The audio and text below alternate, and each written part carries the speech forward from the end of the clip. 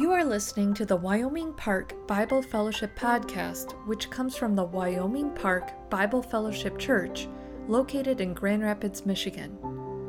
Today, Pastor John Dubois is preaching a sermon titled, The Judge, from Psalm 50. This sermon is part of Pastor John's series in the Psalms titled, Delight in the Law of the Lord. What does God need me to do? What do I need Him to do? According to Psalm 50, how we answer those two questions makes all the difference. Today's message is from Psalm 50, and the title is The Judge. The Judge of all the earth is going to have a judgment session, and so it's an appropriate title. And I wanted to share with you also that normally on this Sunday would be Communion Sunday, and so it would be great if we could be together. But we still can't because of the infection numbers and the pandemic. But we certainly want to be. If anyone would like to, we already have a couple of micro groups meeting this week that can get together in groups of 5 or less, and we're having communion with those. And so if you'd like to be part of that, just let me know, and we can work out something for you as well. But in the meantime, we are celebrating the Lord Jesus, who's with us and presently with us. We are in His presence. We are with Him all the time, even if we can't meet together as His body. So Psalm 50, the Judge. Psalm 50 starts out with the Mighty One, God, the Lord, speaks and summons to the earth, from the rising of the sun to where it sets. From Zion, perfectly in beauty, God shines forth. Our God comes and will not be silent. A fire devours before Him, and around Him a tempest rages. He summons the heavens above and the earth, that He may judge His people. Gather to me this consecrated people, who made a covenant with me by sacrifice. And the heavens proclaim His righteousness, for He is a God of justice. Listen, my people, and I will speak. I will testify against you, Israel. I am God, your God. I bring no charges against you concerning your sacrifices or concerning your burnt offerings, which are ever before me. I have no need of a bull from your stall or of goats from your pens, for every animal of the forest is mine, and the cattle on 1,000 hills. I know every bird in the mountains, and the creatures of the field are mine. If I were hungry, I would not tell you, for the world is mine and all that is in it. Do I eat the flesh of bulls or drink the blood of goats? Sacrifice thank offerings to God. Fulfill your vows to the Most High, and call on me in the day of trouble. I will deliver you, and you will honor me. But to the wicked God says, what right have you to recite my laws or take my covenant on your lips? You hate my instruction and cast my words behind you. When you see thieves, you join in with them. You throw in your lot with adulterers. You use your mouth for evil and harness your tongue to deceit. You sit and testify against your brother and slander your own mother's son. When you did these things and I kept silent, you thought I was exactly like you. But now I arraign you, and I set my accusations before you. Consider this, you who forget God, or I will tear you to pieces with no one to rescue. Those who sacrifice thank offerings honor me, and to the blameless I will show my salvation. Father in heaven, thank you so much for this psalm that we're going to study today. May it open our eyes to the relationship that we have with you, the relationship that is broken if we're outside of the Lord Jesus, but even more so the relationship that we have with you because of the Lord Jesus, in whose name we pray. Amen. Well, the psalm is broken into 3 major stanzas, and the second and third stanzas both end with basically the same idea. And so if you're taking notes with me today, the first section, the first stanza, is I'm titling The Mighty One Who Summons. And so that starts out at verse 1. The Mighty One, God the Lord, speaks and summons the earth from the rising of the sun to where it sets. This phrase, the mighty one, God, the Lord, is sort of an interesting phrase. The combination of words in the Hebrew is El, Elohim, Yahweh. And so it's kind of unusual to see God, El, the word El means God, so El Shaddai, the Lord provides. So El is God, and then Elohim is God in the plural form to magnify the multiple radiances of God's glory. And so in the beginning, God created the heavens and the earth, is Elohim created the heavens and the earth. And then we use God shortly, like El Shaddai, God provides. But in this case, when it says El, Elohim, it's a very rare combination, and it's translated here by the NIV as the mighty one, God the mighty one. So it emphasizes that he is God above and he is high and lifted up. There's only one other place that in my studies that I've been able to find where this particular combination of words, names for God is used, and it's in, interestingly, in Judges 22:22. And it's in a section where Joshua is encountering and confronting the tribe of Reuben, which is on the other side of the Jordan River, and Reuben didn't help out. And the Reubenites use this phrase twice. They say, El Elohim Yahweh, El Elohim Yahweh. It's almost like a sacred oath. They said, we, God, the mighty one, I'm telling you in the witness of God, we did not intend to abandon you, our brothers, in the battle and coming and overtaking the promised land. So it's a very rare combination. So in Psalm 50 here, God is telling us that he's the mighty one, that he is God. He is the transcendent, self-existing Yahweh, the I am. And he speaks and summons the earth from the rising of the sun to where it sets. So from east to west, all the entire earth is summoned, is called to him. And in this summons, he summons the earth itself. And then, as we'll see in a minute, he also summons the heavens. And so verse 2 goes on, from Zion, from Jerusalem, or the heavenly city of God. Zion is the name for God's city. From Zion, perfect in beauty, God shines forth. Our God comes, and he will not be silent. A fire devours before him, and around him a tempest rages. So this God is not coming in some sort of a safe feeling way, but he comes with storm and thunder and lightning, almost reminiscent of the picture of when the Ten Commandments were given on Mount Sinai. And so God's going to come forth, and he's summoning all of the earth and the heaven to this great courtroom scene. He's the one in charge of everything. Verse 4, he summons the heavens above and the earth. And so, hey, you stars and sun and moon, you come to this.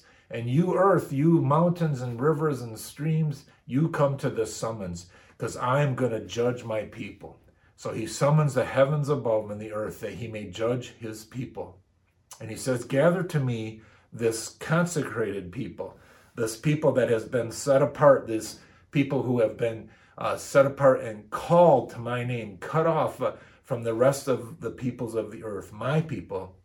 And he says, these are my people who made a covenant with me, a promise with me by sacrifice. And this word for made a covenant is interesting. You need to remember, this is the word cut. And so these are the people who cut a covenant with me. And we'll talk about the nature of that kind of thing. But we need to understand that this cutting is a drastic, life-threatening oath type covenant. They made a covenant. They cut a covenant with me. And then he says, and the heavens proclaim his righteousness, for he is a God of justice. So when God summons the earth, this one God, he's making the summon. I'm telling everybody, everything in heaven who even testifies to my glory and my justice, and everyone on the earth and all of the things on the earth, I'm summoning. This is my courtroom. I'm in charge, and I'm going to declare my verdict. I'm going to make my accusations, and I'm going to start. And so the second stanza then, after this great summons of the mighty one, and I just want us to make sure we understand that we're talking about God, the creator here, the one who's in his own order of reality, his self-existent state, the one who doesn't need anything, the one who is the creator of all. And he calls this mighty God. We're supposed to already get the sense of how transcendent he is. He's high and holy and above. And he's coming and he summons, and he starts out with a reference to his people. He says, listen, my people, and I will speak. And so he's calling this courtroom together, and he says, okay, this is my first statement, my first speech. And he said, I will testify against you, Israel. I am God, your God. So this is my testimony against you, my people. I bring no charges against you concerning your sacrifices or concerning your burnt offerings, which are ever before me. And so I think that there's a sigh of relief here that God is saying, I have no charges against you regarding the way that you sacrifice to me, or that you have your the way that you deal with your burnt offerings, and they're ever before me. And you need to understand that God had established for Israel this whole sacrificial system so that those who were wicked and had violated God's law in the golden calf incident, that God would not burst out against them. And so he puts this priesthood between himself and the people to function as a object lesson that they need to go through certain procedures in order to reach God, and that they could not communicate or fellowship with God directly because his holiness would burst out against them. And so there's this intermediate stage, the priesthood and the holy place, the most holy place, divided by a curtain, and that only in certain ways could you experience God. And there was burnt offerings that dealt with sins, whenever a sin was committed, or a guilt offering. But then there were also offerings that were voluntary after the fact. Once your relationship with God was cleared up with your guilt offerings, then you could also offer thanks offerings. And so he brings no charges against them. They're always before him. And it's interesting that God is satisfied by the sacrificial system that they have in place. But he says, he also wants them to know, I have no need of a bull from your stall or of goats from your pens. Apparently, it's possible for those who are in the people of God to kind of get the attitude that God needs all the stuff they do. That it's a big effort for them to go through the ritualistic cleansing and to sacrifice an animal and to hold their hands on the animal while it bleeds out, and they hear the noise of its bleeding and crying until it dies, and they're aware of their guilt, and there's just so much of a load. And there's the impression, I would imagine, when somebody serves God in a religious way, in a high task-oriented, fulfill the commands, do it a certain way, check every box, cross every T, that there's this sense that God needs something. And so God says, I have no need of a bull from your stall or of goats from your pens. For every animal of the forest is mine already, right? They're all mine, and all the cattle on 1,000 hills. And so God isn't short. He doesn't need your sacrifices. False gods need our sacrifices because otherwise their glory would dissipate. But as we've studied before, God is totally self-reliant, totally able to function. He has no need. He can only give. He can't take because he already has everything. And so he has no need. And so he said, I know every bird in the mountains. You think that I can't keep straight things? I know every bird. I know where things are at. And all the creatures of the field are mine.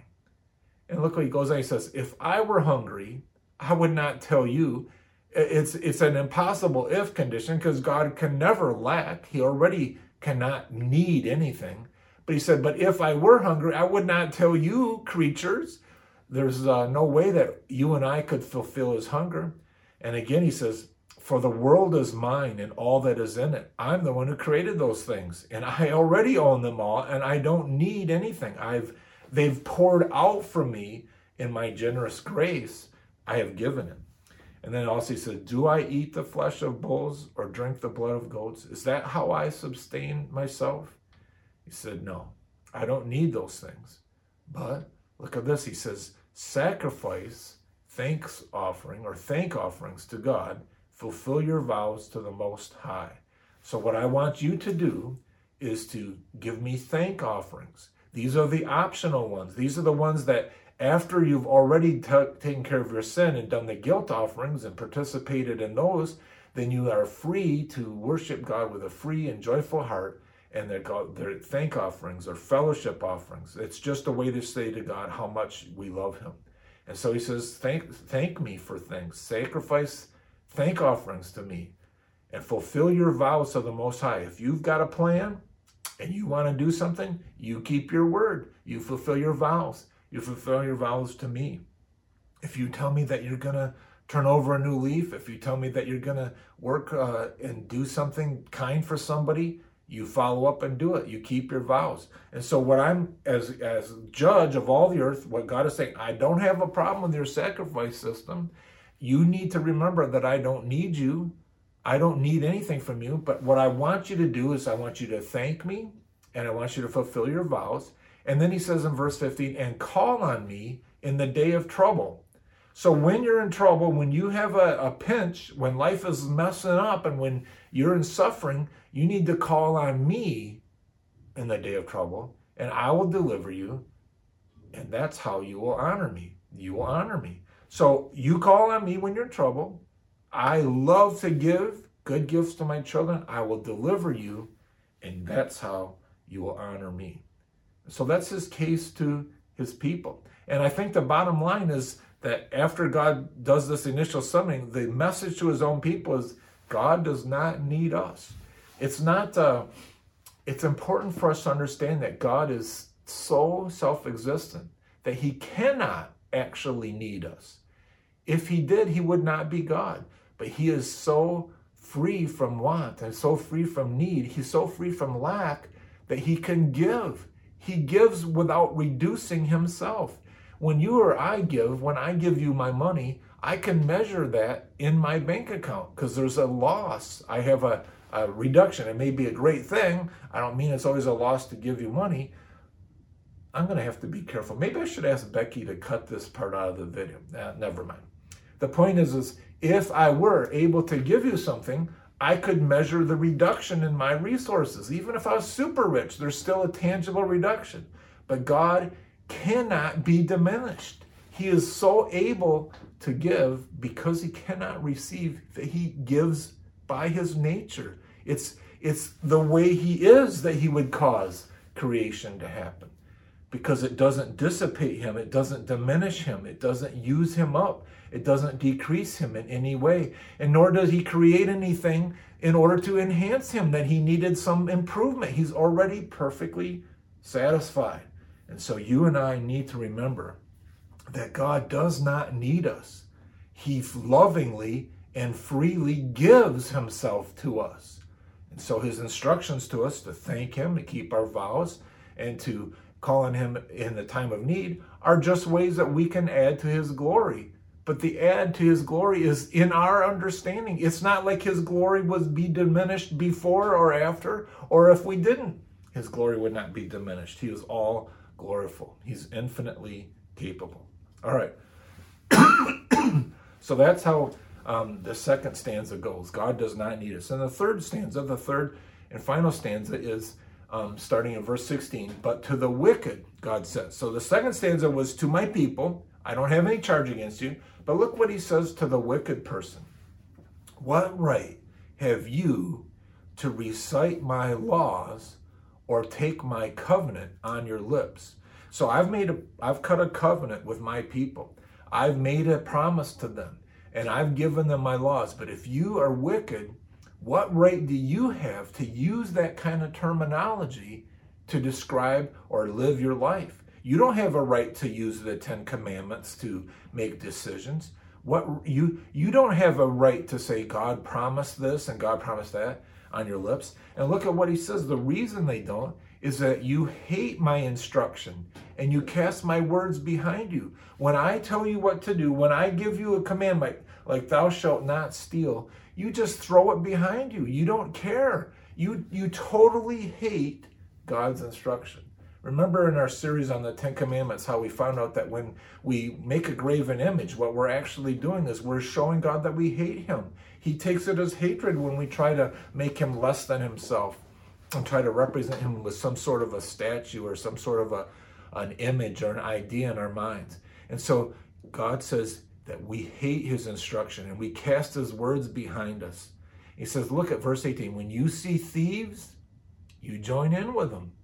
You don't follow my instructions. You don't oppose the wicked. You just join them. Or he says, you throw in your lot with adulterers. When you want to hang out with friends, you go and find other people, and you find people who are adulterous and betray the vows of their marriages and defile their bodies with sexual immorality, and you throw in your lot with them. That's who you decide to join up with. That's who you see, you hate my instruction. All my instruction about whether or not you should steal, you hate it. You just throw it behind. And all my instructions about the propriety and the boundaries around sexual expression and why God gave us those gifts, you just throw them away and you cast your lot with the thieves. You cast your lot with the adulterers. And he says, you use your mouth for evil and you harness your tongue to deceit. And so you steer your tongue almost like a horse and bridle image, and you steer your tongue to be a liar. And look at in verse 20, especially breaking the commandment to not bear false witness. You sit in the courtroom and you testify against your brother, and you slander your own mother's son. You slander a blood relative. You lie. You tell things that aren't true, and it hurts other people. You don't care about my commands at all. And then he says, but when you did these things and I kept silent, you thought I was exactly like you. What an interesting condemnation. God looks at these wicked people. He looks at us and our wickedness, and he's patient with us and gracious and does not bring immediate judgment. And what we do, he said, when we do these things and we see God being silent, when we lie or we steal and we look and nothing happens to us, we interpret God's silence as a reflection of what he is like. And we think that he's just like us. God says, when you did these things and I kept silent, you thought I was exactly like you. You misinterpreted my patience with you as approval. And you are really messed up. And he says, but I now arraign you. I'm now in this courtroom. I'm now going to call you out, and I'm going to set my accusations before you. This is what I'm going to say to you. And I say this, consider this, you who forget God. If you're going to cast my words behind you, if you're going to hate what I instruct, if you're going to think I'm just like you, then consider this, or I will tear you to pieces with no one to rescue. So I'm going to come and rip you to shreds, God says. And there's not going to be anyone to rescue.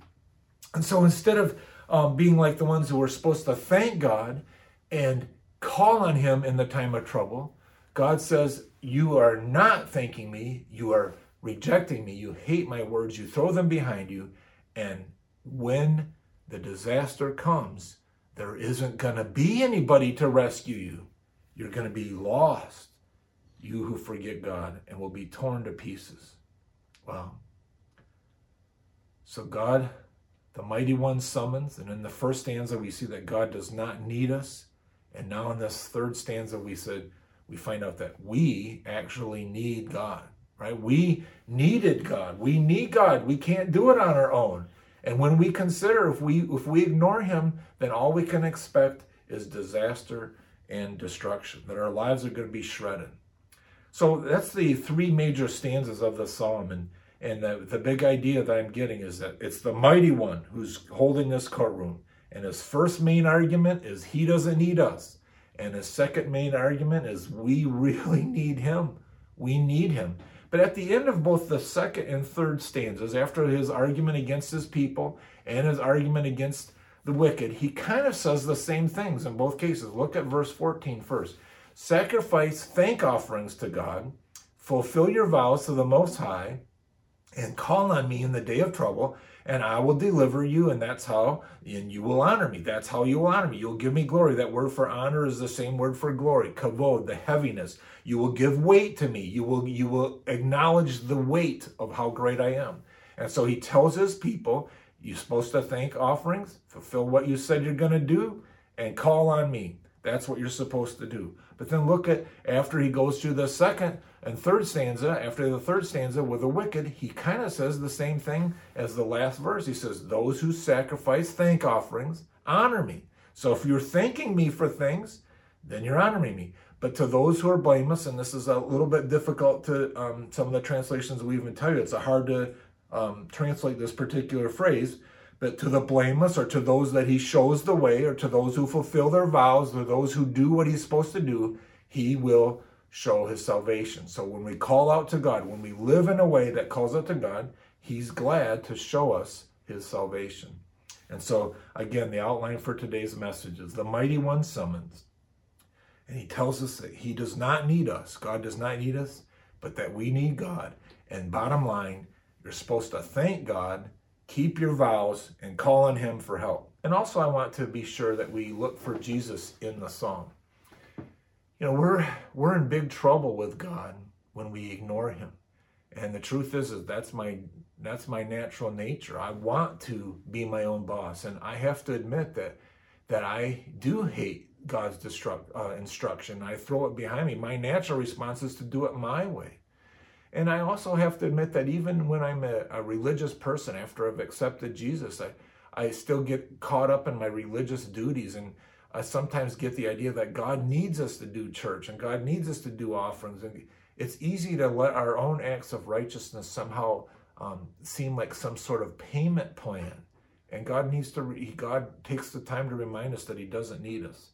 But I want to draw these things out a little bit more by going back and investigating a little bit more this whole idea of cutting a covenant.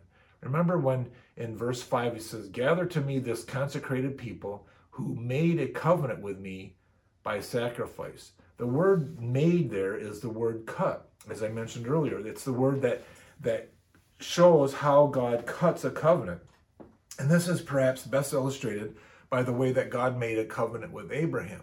So I'm going to switch over to the Genesis account of where God just promised Abraham that he would give him descendants as numerous as the stars in the sky.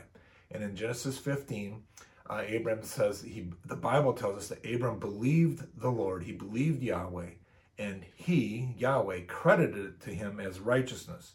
So this is the foundational verse that Paul uses in Romans to explain that salvation is by grace through faith, that he gets saved and he gets his righteousness because he believed in God. And it's the same example that James uses to illustrate that if you have accepted Jesus, if you have received God by faith, that it's going to be manifested, that the proof of your faith is going to be manifested in your works. Not that your works get you the salvation, but that proves it. And so Abraham believed the Lord, and it was credited to him as righteousness. So he believed God about the descendants. And then God also said to him, "I am the Lord who brought you out of Ur of the Chaldeans to give you this land to take possession of it." And for some reason, apparently, it was harder for Abraham to believe that part than the part about having descendants. And so Abram says, "Sovereign Lord, how can I know that I will gain possession of this land? How will I know that I can do it?" And apparently it's not a disrespectful question. It's a legitimate question for Abram to ask, because God doesn't rebuke him. And so the Lord said to him, "Bring me a heifer, a goat, and a ram, each 3 years old, along with a dove and a young pigeon." And so remember, we just learned from Psalm 50 that everything in the earth belongs to God. But he tells Abram to bring these things to him. And Abram brought all these to him, and he cut them in two. And he arranged the halves opposite each other. The birds, however, he did not cut in half. So he's got these, the birds are dead on both sides, one bird on each side. But the other larger animals, he's actually killed them, sacrificed them, and then cut the bodies in half so that there's a left half, a front quarter and a side quarter, a rear quarter, hind quarter of one, and then the other front quarter and hind quarter of that other, of the same animal on the other side. So the animal is ripped in half. And this is a clear way of, in that day, of making an arrangement. This is how you make a promise. Is you basically say, what I'm doing to these animals can be done to me if I fail to keep my end of the covenant. So it's cutting a covenant is visually, with an object lesson, with an illustration. It's way more powerful than say, "Cross my heart, hope to die." It's, look at these dead animals cut in two. That's me if I break my covenant. And then there's a little part about the birds of prey came down on the carcasses, but Abram drove them away, so he protected them, waiting for God to do something.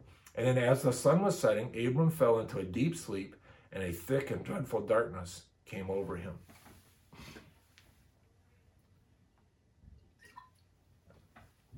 And so Abram is in a deep sleep now, and he's going to see a vision. He's going to see what God does.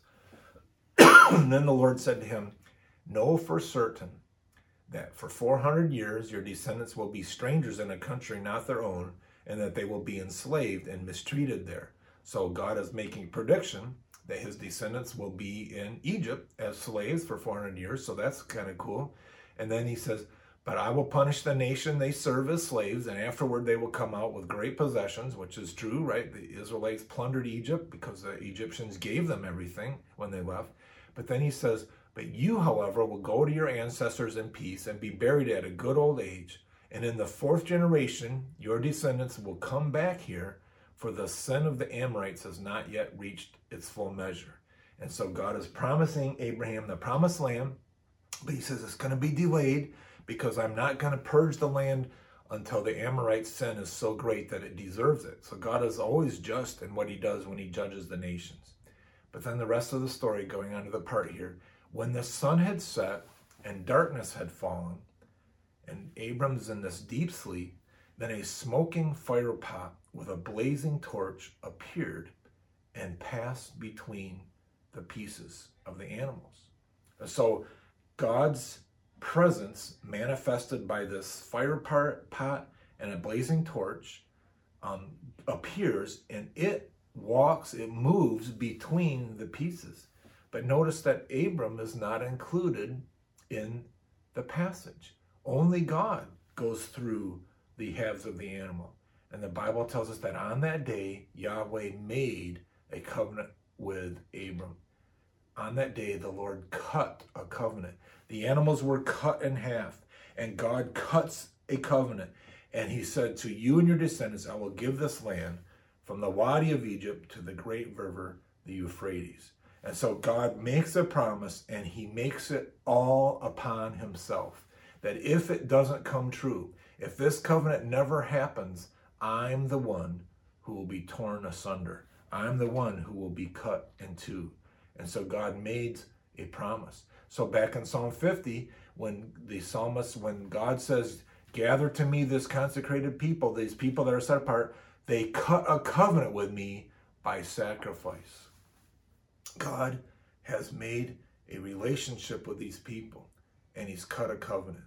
And so God says, if anything goes wrong in my promise, I swear by myself. Hebrews says that he swore by, there's no one greater. Who can God swear by other than himself? Because you and I could swear by God, but God swears by himself.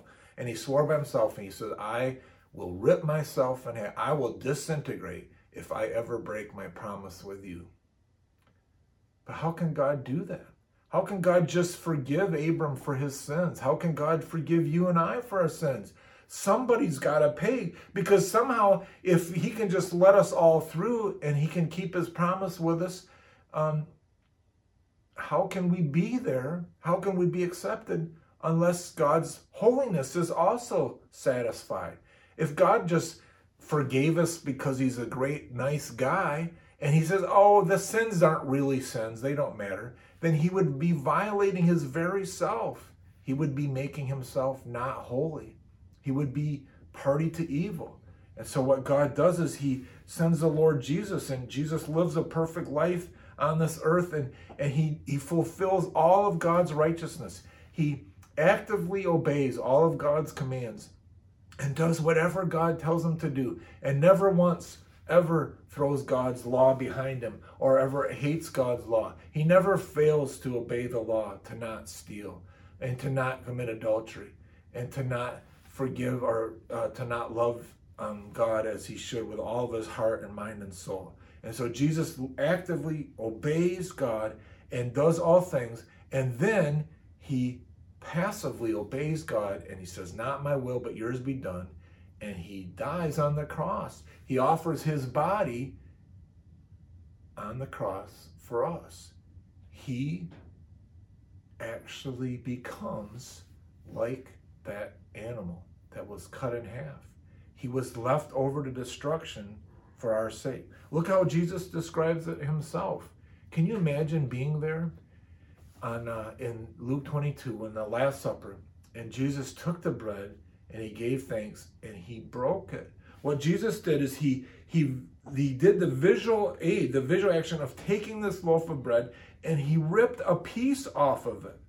And then he gave it to them and he said, "This is my body given for you." I don't know how we could not see that just as the animals were torn in two, and God promised by going between the parts that he would fulfill, Jesus says, now's the day.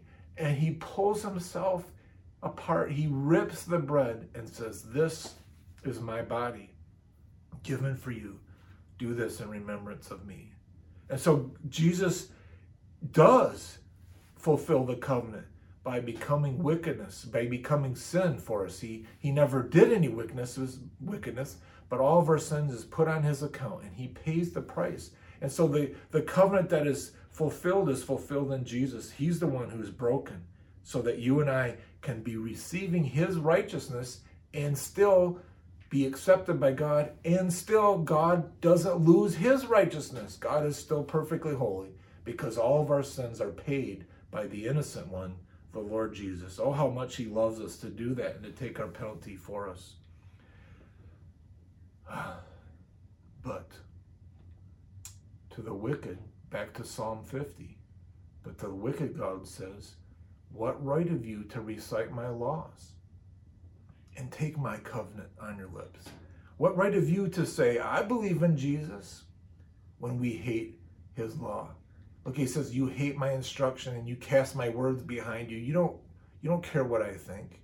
You don't care what I say. You just throw them behind. You throw in your lots with thieves. You throw in your lot with adulterers.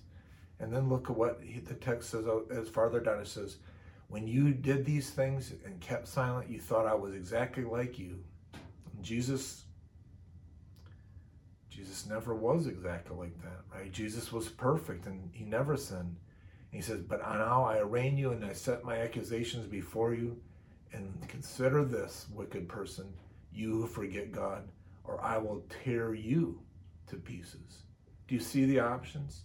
The choices are, we either believe Jesus by faith and recognize that he was torn in half. He was the bread that was broken. His body was broken for us. He was the two halves of the animal whose covenant was cut, through whom the covenant was cut. He says, "Consider this, you who forget God, or I will tear you to pieces with no one to rescue." The choices are really one of two choices. Either we accept that Jesus was torn in half for us, or we will be torn. You see, for those of us who believe in Jesus, we recognize that he was torn in half so that we would not have to be. But if we refuse his gift of salvation, then we can only expect that same kind of judgment. Well, I hope that that's not true for you. I hope that you're willing to accept your need. Remember, God doesn't need us. We need him. And God doesn't want us to be lost. He wants us to accept Jesus and to be forgiven for our sins. And so Psalm 50, the mighty one summons. And to his own people, he reminds us that he does not need us. And to the wicked, he reminds us that we need God. And he tells us to thank God and keep our vows and call him for help. When we need help, that's who we're supposed to call. So some questions then for how we would apply this today. First question, to whom am I thankful? How can I tell whether or not I'm in the right relationship with God? And a good diagnostic question is, to whom am I thankful? What is it that really makes me glad? What is it that gives me a grateful heart? Am I glad that the weather's nice? Am I glad that the politicians did what I wanted them to do? Am I glad that the stock market is going up? Or is that what I'm thankful for? And is that to whom I'm thankful? If I'm not thankful to God, then I betray that. My heart does not love him. And that's why it's so important. He says, this is what I need you to do. My people, or if you're wicked, you got to offer me thank offerings. You need to be thankful to me, grateful for what I have done. And we have so much to be grateful for, right? Because Jesus did what he did. He died for me. He gave his life so that I would not have to die that way. And then the next question is, what am I doing here? When I'm living my life and I'm supposed to do things and God prompts me to love somebody in a certain way or to do an act of kindness, am I going to fulfill my vows, or am I just going to just be lazy? And so we're supposed to thank God and fulfill our vows. And then where do we go when we're in trouble? Perhaps this is an even bigger test of who our God is. When life is really hard for you, do you go to the bottle to get some kind of comfort? Do you go to the bag of potato chips to get comfort? Do you call a friend and say, oh, my life is so awful? No. Or do we go to God? You see, where we go when we're in trouble reveals who our God is. And so these questions are really important. No wonder that Psalm 50 says, sacrifice thank offerings to me. Fulfill your vows. Do what you said you're going to do. Where are you going? What are you doing here? You're supposed to do things for God that he wants you to do. God has saved us. It's not that we do these fulfill vows in order for him to bless us or to accept us. We already have established that we're saved already. And Ephesians 2 says we're saved by grace through faith, not of works, lest any man should boast, but we're saved to do good works that he has ordained for us. And so now that I'm in Jesus, now that I have his Holy Spirit and I've been forgiven, I have the ability to please God just by making any efforts, because it's not with sin anymore. And so I can fulfill my vows. I can do things for God. It doesn't earn me favor. I'm already a child of God, but it gives me the privilege of glorifying God. So if I'm supposed to be grateful, offer my voluntary thank offerings to God, and to fulfill my vows, to tell him to do what I'm supposed to do. And when I'm in trouble, verse 15, and call on me in the day of trouble, and then I'll deliver you, and it will honor me. God gets glory out of delivering us from our troubles. It's why he loves us to call on him. There's no trouble too small that doesn't please God when we call on him for help. Well, I hope that makes sense for you today. There's so many great ideas. There's so many good points in the Psalm 50. The magnitude of the Holy One, the Mighty One of God, El Elohim Yahweh. He's the one who summons the earth. And to his people, he reminds them, I don't need you to be getting me stuff. I'm the one I'm not dissipated. I'm not diminished when I give to you. And you don't add to me when you try to give to me. You're just giving me glory that I've already got. And so I just want you to know that I don't need you. But to the wicked, you need me. You need me. Who's going to be there in your day of trouble? Who's going to rescue you if you have turned your back on me? If you won't accept the death of my son, I gave everything for you. I gave Jesus for you. Jesus gave his life for you. If you reject that, if you throw that behind you, there's nothing else God can do. He has given you everything, and you need to accept him. You need to receive that gift. We need God. We can't do it by ourselves. If it was just a religion of works, I could tell you, hey, go out and fulfill your vows, do more offerings. And if you're good enough, then God will please you. We go, oh, rah, will work. No, the thank offerings come because the guilt offering has already been made. The thank offerings are voluntary because the sin problem has already been atoned for. And the fulfilling of vows is the good works that we can do now that we're empowered by God's grace. And then we call on God when we're in help. The New Testament way of saying this very same thing is reflected in Hebrews chapter 13. Through Jesus, therefore, through this great sacrifice of love that Jesus has given us, our great high priest, let us continually offer to God a sacrifice of praise, a thank offering, a praise offering, the fruit of lips that openly profess his name. May you and I always proclaim the name of Jesus. And do not forget to do good and to share with others, for with such sacrifices God is pleased. Amen. May we be the ones who offer thank offerings, who fulfill our vows and do good to other believers and other people on our planet and on earth. And finally, when we're in trouble, that we would call for God and give him the sacrifice of praise that he deserves.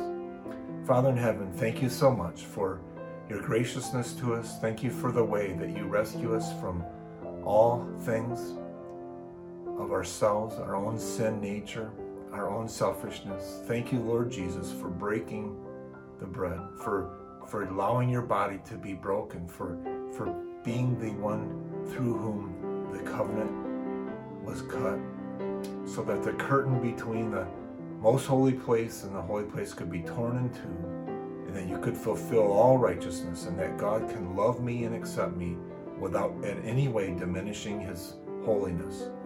Thank you, God, for giving to us. Forgive us for the times that we think that you need us. Forgive us for the times that we think that we don't need you. We thank you so much. In Jesus' name, amen. Thank you for joining us today. If you haven't already, we invite you to check out our midweek podcast, which discusses each sermon using the BFG discussion questions. These episodes drop every Tuesday morning at 9 a.m. Last week, Trish Torres joined us to talk about Pastor John's sermon on Jonah and the huge fish. Also, our children's video lessons are back this week. We are talking about what it meant when John the Baptist called Jesus the Lamb of God. As always, keep your eyes on Jesus and have a great week.